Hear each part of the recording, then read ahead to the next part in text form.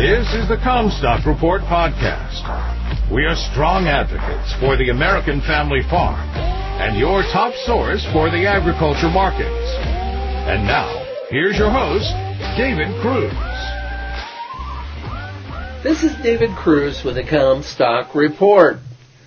The funds can be benefactors when they're buying, but boogeyman when they're selling. And this week they were the latter, selling thousands of contracts of corn, wheat, soybeans, and products without even waiting for the weekly export sales report. The crude oil market rebounded, but the Chicago Board of Trade did not. The trade is embracing some very bearish expectations for Tuesday's WASDE report. They're looking for a negative combination of higher yields and also USDA forecasting lower demand. These bearish expectations are being built into the market. The October WASDE put U.S. corn ending stocks at 1.5 billion bushels. Among the firms polled, the average estimate is for a modest decline in ending stocks to 1.468 billion. There is, however, a wide range of expectations from 1.243 billion to as high as 1.64 billion. In order to get a significant market reaction, it will take a number that tilts toward the high end or low end of the range. The corn chart had the least damage this week. On wheat, the October WASDE put U.S. wheat ending stocks at 580 million bushels. Among the firms polled, the average estimate for Tuesday is for virtually no change at 579 million, but with estimates ranging from as low as 540 to as high as 607 million. There will be no change in production since the final was issued in the October small grain summary. The variances in ending stocks estimates are thus totally on the usage side and wide enough to allow for potential market reaction. The wheat market suffered from profit-taking. The soybean market had the most technical damage. The October WASDE put the U.S. ending stocks for soybeans at 320 million bushel.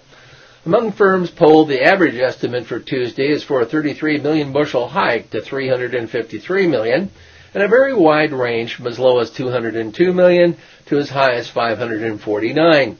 That dramatizes the wide differences in opinion between what the USDA will do with both yield and usage estimates.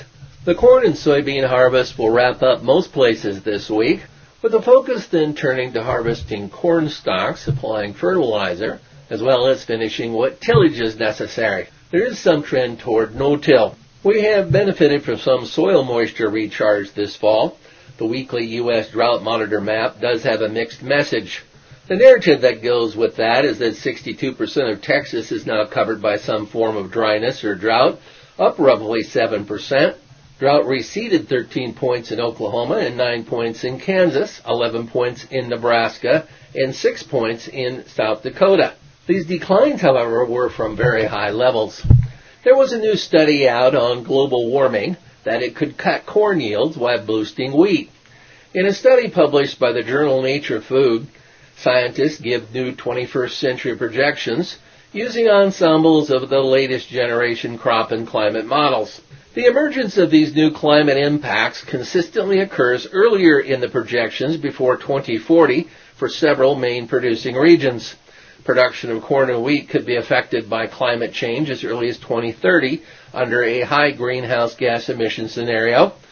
The projected increases in temperature, shifts in rainfall patterns, and elevated surface carbon dioxide concentrations from human-caused greenhouse gas emissions will lead to a major change in crop yields. The corn crop yields are projected to decline 24%, while wheat yields could potentially see a growth of 17%, and also growing regions expand further north into the Canadian prairies. While we may poo-poo this, we should remember that many of the initial climate models have proved inaccurate. The reason that they proved inaccurate is that the conditions were worse than that they projected at the time they were given. These models have projected accurate trends, only that conditions have occurred faster than they had anticipated.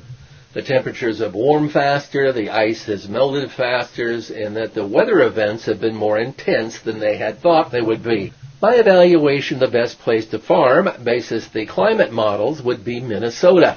It is interesting to note, however, that Bill Gates, who is a climate science believer, has bought most of his farmland in Louisiana. An 80-acre farmland sale here in Royal, Iowa today brought a record $17,500, which is the high yet for this county. We have a good soil type and we're not that far from Minnesota. You've been listening to the Comstock Report. For more information on marketing opportunities, contact us at Comstock.com or call 712-227-1110. For a more complete version of the Comstock Report with hedging strategies and trade recommendations, subscribe on our website at Comstock.com or reach out to one of our risk management specialists about how we can help you protect your profits.